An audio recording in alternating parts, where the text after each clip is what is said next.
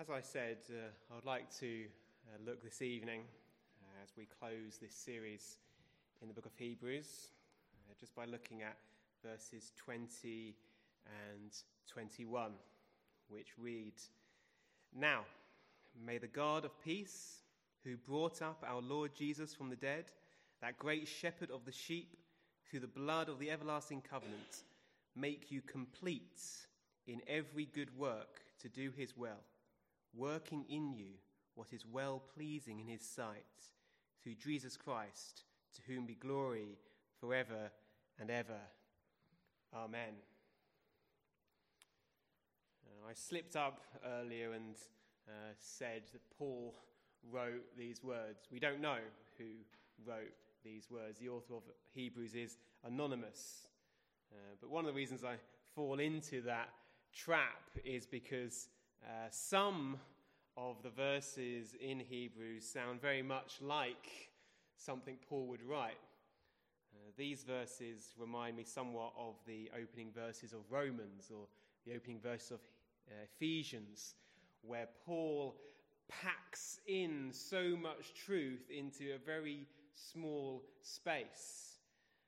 So many concepts and ideas are contained in these just two verses we read in Hebrews 13, verses 20 to 21, and it's actually impossible in one message to truly explain and to express all the wonderful truth that is in them. But in the short half hour or less that we have this evening, I'd like to do my best to try and get the essence of what the author of Hebrews is teaching us in these two short verses. And as is fairly usual, I've got 3 points, and those 3 points are these. Firstly, Hebrews teaches us in these verses that God can equip us for every good work. God can equip us for every good work.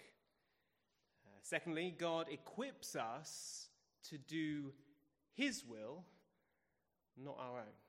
God equips us to do his will and not our own.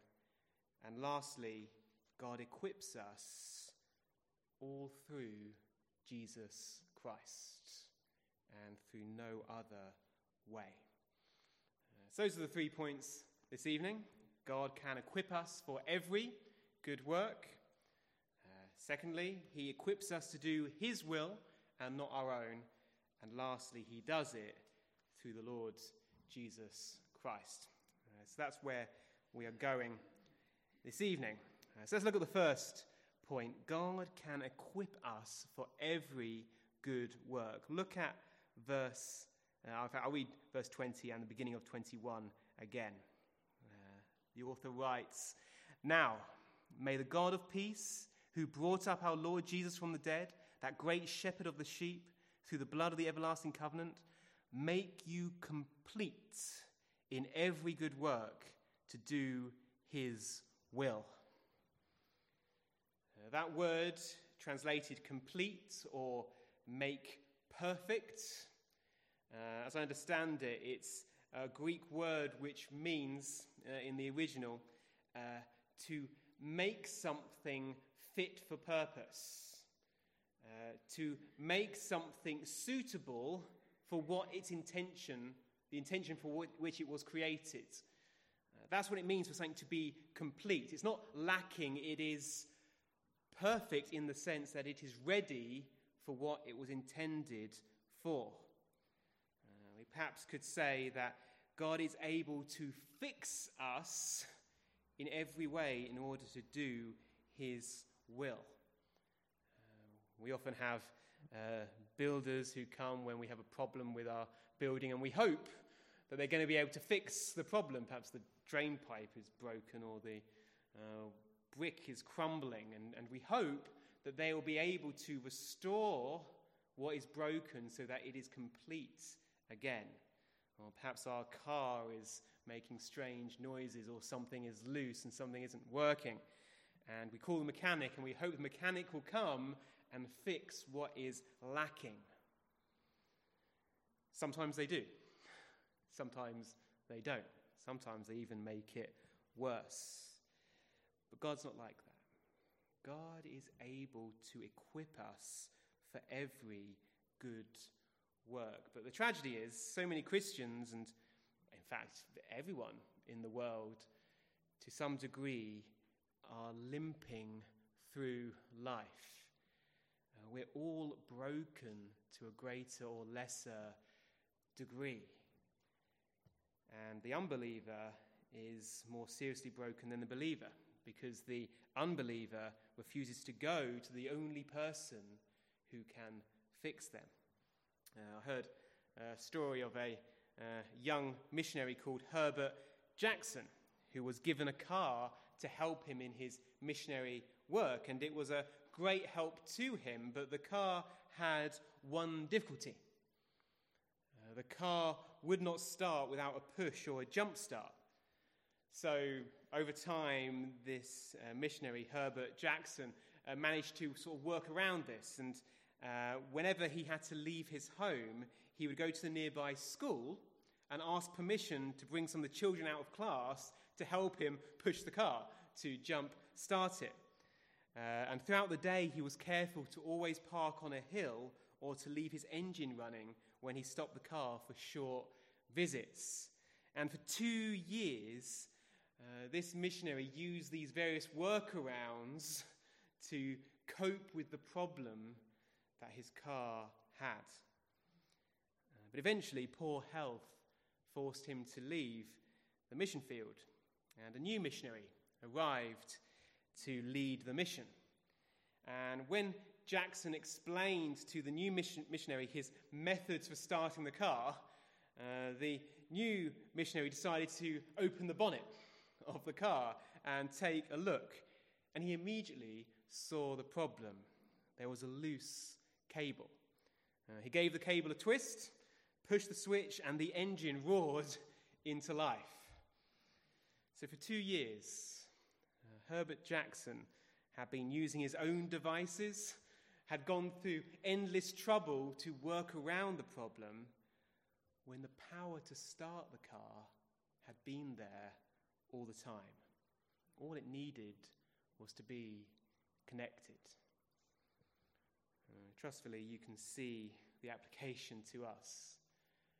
So many of us are hobbling through life, trying to do things in our own strength, using our own ingenuity, using our own wisdom. And yet we neglect the wisdom of God. We neglect the Holy Spirit that He has given to us. And the author of Hebrews here, he's encouraging us. He's reminding us that it is God who rose Jesus from the dead, who is the one who is able to make us complete, is able to give us everything we need for every good work. But that is both a rebuke and an encouragement. It's a rebuke because what that means is that we have no excuse not to accomplish the works God has for us. If God is there and He's willing and able to equip us to accomplish the purposes He has for us, then we've got no excuse for not accomplishing them, because all the help we need is right there. There is no circumstance, there is no situation which is beyond God's ability to help. And yet, I don't know if you've ever been tempted to say things like this, but I certainly have. And in my mind, I've said, well, if only this was different, if only these people were different, or if only this situation was difficult, if only I had more money, if only so many different situations were different, then I could do whatever the thing is. That's not the way God speaks. God is able to equip us for every good work. So that's the sense in which this is a rebuke to us. We have no excuse. But it's also a huge encouragement, because it means that there is no circumstance, there is no situation which is beyond God's ability to fix. no matter what situation you find yourself in, no matter how dire it might seem, no matter how guilty you might feel, God is able to equip you. God is willing to help you. Do you remember King Manasseh, who we looked at just a few months ago now? And you couldn't get in a much worse situation than King Manasseh. He was one of the most wicked kings Judah had ever had. He reigned for a long time, and he amassed a great amount of evil in his lifetime. And eventually he was taken captive to Babylon. And he's sitting in the dungeon, and of all people you'd think, well, he's beyond hope. He's beyond help. But he cried out to God in his trouble. And God heard him, and he restored him. And Manasseh was a changed man when he was brought back to the land of Judah. You see how God is able to help in every situation, in every circumstance. So don't be discouraged. Don't be disheartened. Do not despise the day of small things. God is able to equip you for every good work. But that leads us to the second lesson from this passage. The second lesson is God equips us to do his will, but not our own. God equips us to do his will, not our own. Did you notice what it said again in verse 21? Verse 20 said, "May the God of peace," verse 21 reads, "make you complete in every good work to do his will, working in you what is well-pleasing in his sight." No doubt in your life you've heard people at times quote the verse from Philippians 4? "I can do all things through Christ who strengthens me." And that's a good verse to remember. The problem is, many people use that verse in the wrong ways. They use it thinking it means that they can do whatever they want through the strength that God gives in Christ. But that's not what that verse means. The verse doesn't mean that we can do whatever we want in God's strength. It means that we can do whatever God wants in his strength. That's what that verse means. The key question is, what does God want us to do? We all have dreams, don't we? And not all of them are bad. Some of them are perfectly reasonable and good. But that does not mean necessarily that our dreams are God's dreams, if I can put it that way. God has purposes for us that may not be our purposes for ourselves. I'm sure probably everyone here over a certain age could say that their life hasn't gone quite the way they intended in some ways or another. If that's not you, do tell me afterwards. I'll be interested to chat. Pretty much everyone I've ever spoken to says that life has not gone the way they expected in lots of different ways. But God is able to equip in those situations, because although it may not have gone our way, it's gone God's way, because God works all things together for good. God does not promise us health all the time. He doesn't promise us wealth. He doesn't promise us all sorts of things which we might like but don't receive. But God has promised to give us everything we need to accomplish his will. The sad thing is that many Christians want to be, for example, a plane when God has designed them to be a submarine. Do you see how if God has a plan for you which is different to the plan you have, while you fight against God, you're going to be very miserable, because you will not be accomplishing the purpose that God has.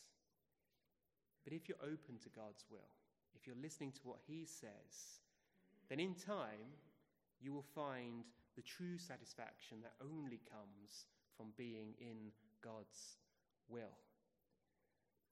It's what Proverbs chapter 3 says, doesn't it? It says, trust in the Lord with all your heart, and do not lean on your own understanding. In all your ways acknowledge him, and he will direct your paths.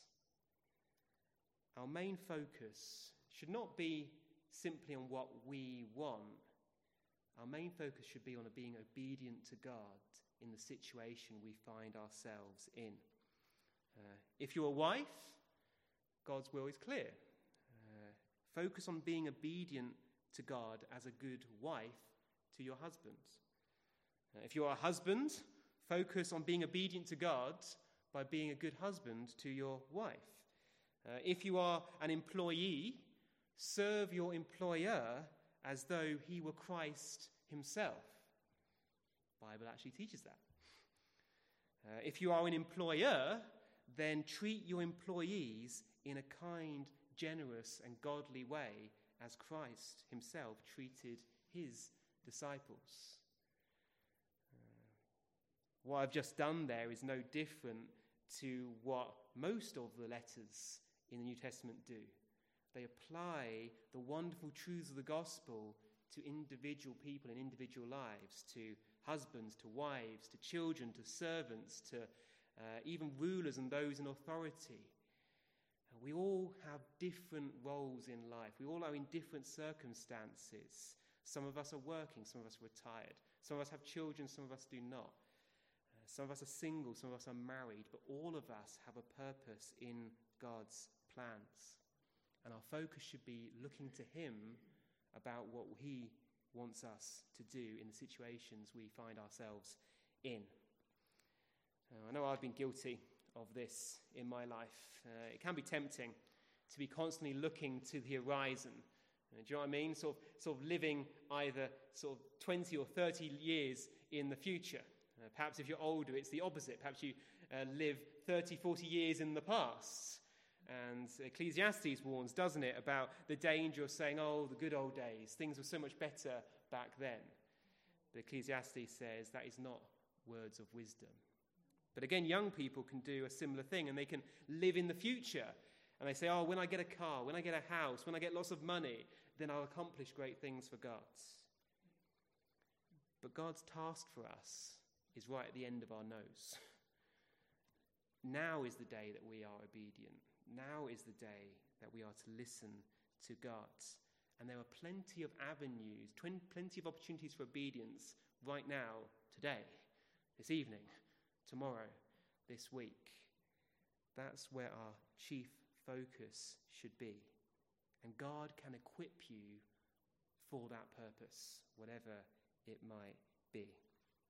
So that's the second lesson from this passage. God equips us to do his will, not necessarily our own. Let's move to the third and last point. God equips us through Jesus Christ.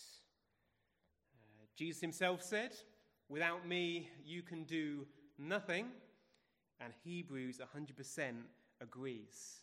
Did you notice what verse 20 said? It says, now may the God of peace, who brought up our Lord Jesus from the dead, that great shepherd of the sheep, through the blood of the everlasting covenant, make you complete in every good work to do his will, working in you what is well-pleasing in his sight, through Jesus Christ. I don't know if you picked up on a slightly strange phrase there in verse 20. Now, I had to puzzle over this a bit when I first read it. Verse 20 says that the God of peace, God the Father, brought up our Lord Jesus from the dead through the blood of the everlasting covenant.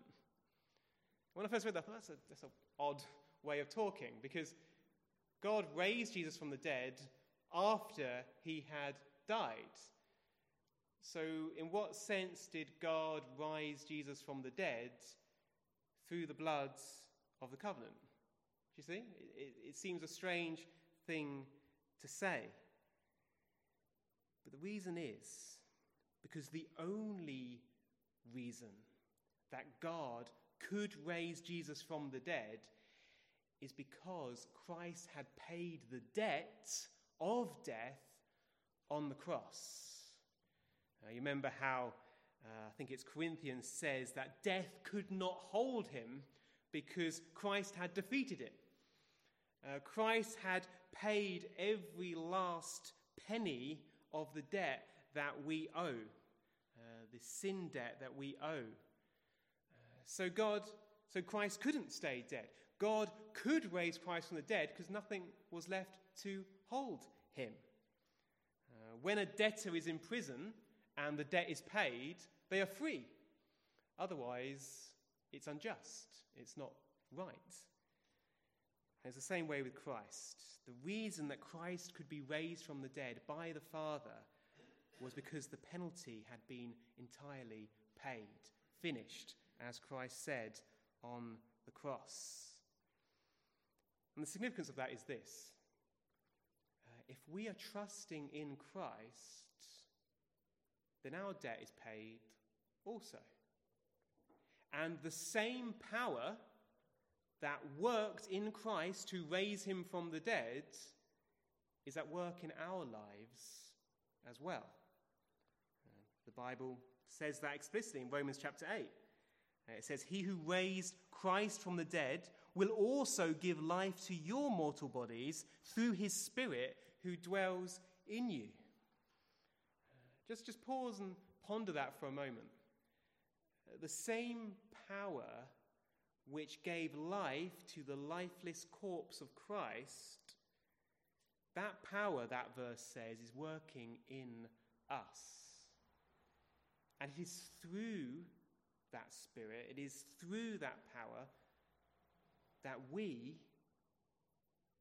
are equipped to serve God. Through the same power which rose Jesus from the dead. That's why in verse 21, Paul says that God equips us through Jesus Christ. We do have Christ in that sense living within us. And we often say it, don't we, in a kind of like offhand sort of way, Christ is in our hearts. But it's true. It's true in a wonderful way that the same power of Christ is working in our hearts. No matter what situation we find ourselves in, God is working in us. It doesn't matter if we're a great preacher who preaches to thousands of people, either to huge churches or on the TV screens. It doesn't matter if we're a missionary who has seen thousands of people come to Christ. It doesn't matter if we are a great hero of faith like Charles Spurgeon or Gladys Aylward or Corrie ten Boom or any of the heroes of faith from Hebrews chapter 11. The same Spirit, the Spirit of Christ, is living within us. Doesn't that give you confidence? Doesn't that give you hope? No matter what situation you find yourself, Monday morning might be hard. It might be dull. It might be the same old. Yet you have the Spirit of Christ living within you if you are a believer. And that's the key question, if you are a believer. Sadly, so many people try to go through life in their own strength. They try to do things in their own power. But the Bible makes crystal clear. We must first surrender to Christ. We surrender to him and accept as a gift all the wonderful things he has in store for us. We had a story just this last week of D.L. Moody. You might remember the famous evangelist. I think he visited Scotland a few times, if I remember rightly. But apparently he was speaking to a large audience once, and he held up a glass or a bottle, and he asked them the question, how can I get air out of this bottle? And one man shouted, suck it out with a pump. And Moody replied, that would create a vacuum and it would shatter the glass.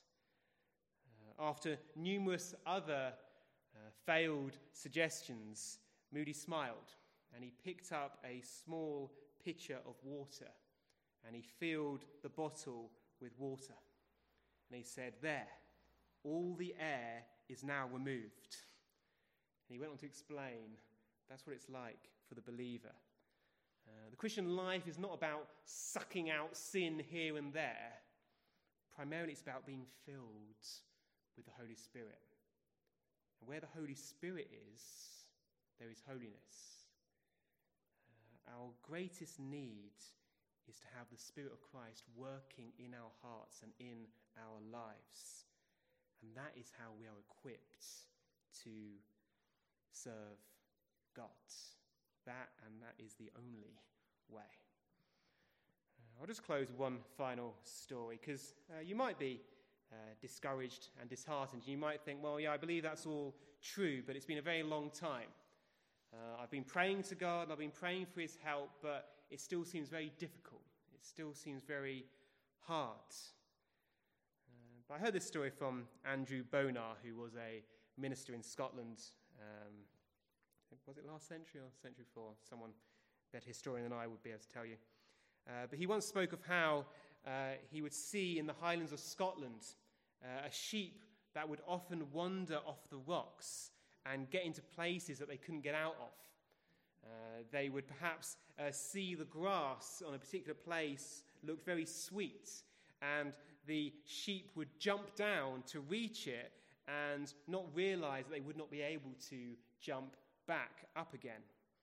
And oftentimes the shepherd would hear the bleating of this sheep.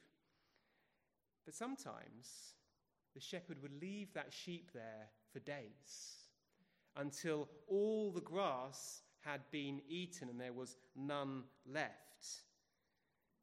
And the shepherd would wait until the sheep was too faint to stand. And only then would he go and pull the sheep out of the jaws of death. And people would ask and say, well, why don't you go down immediately? Why don't you help that sheep the moment it falls down?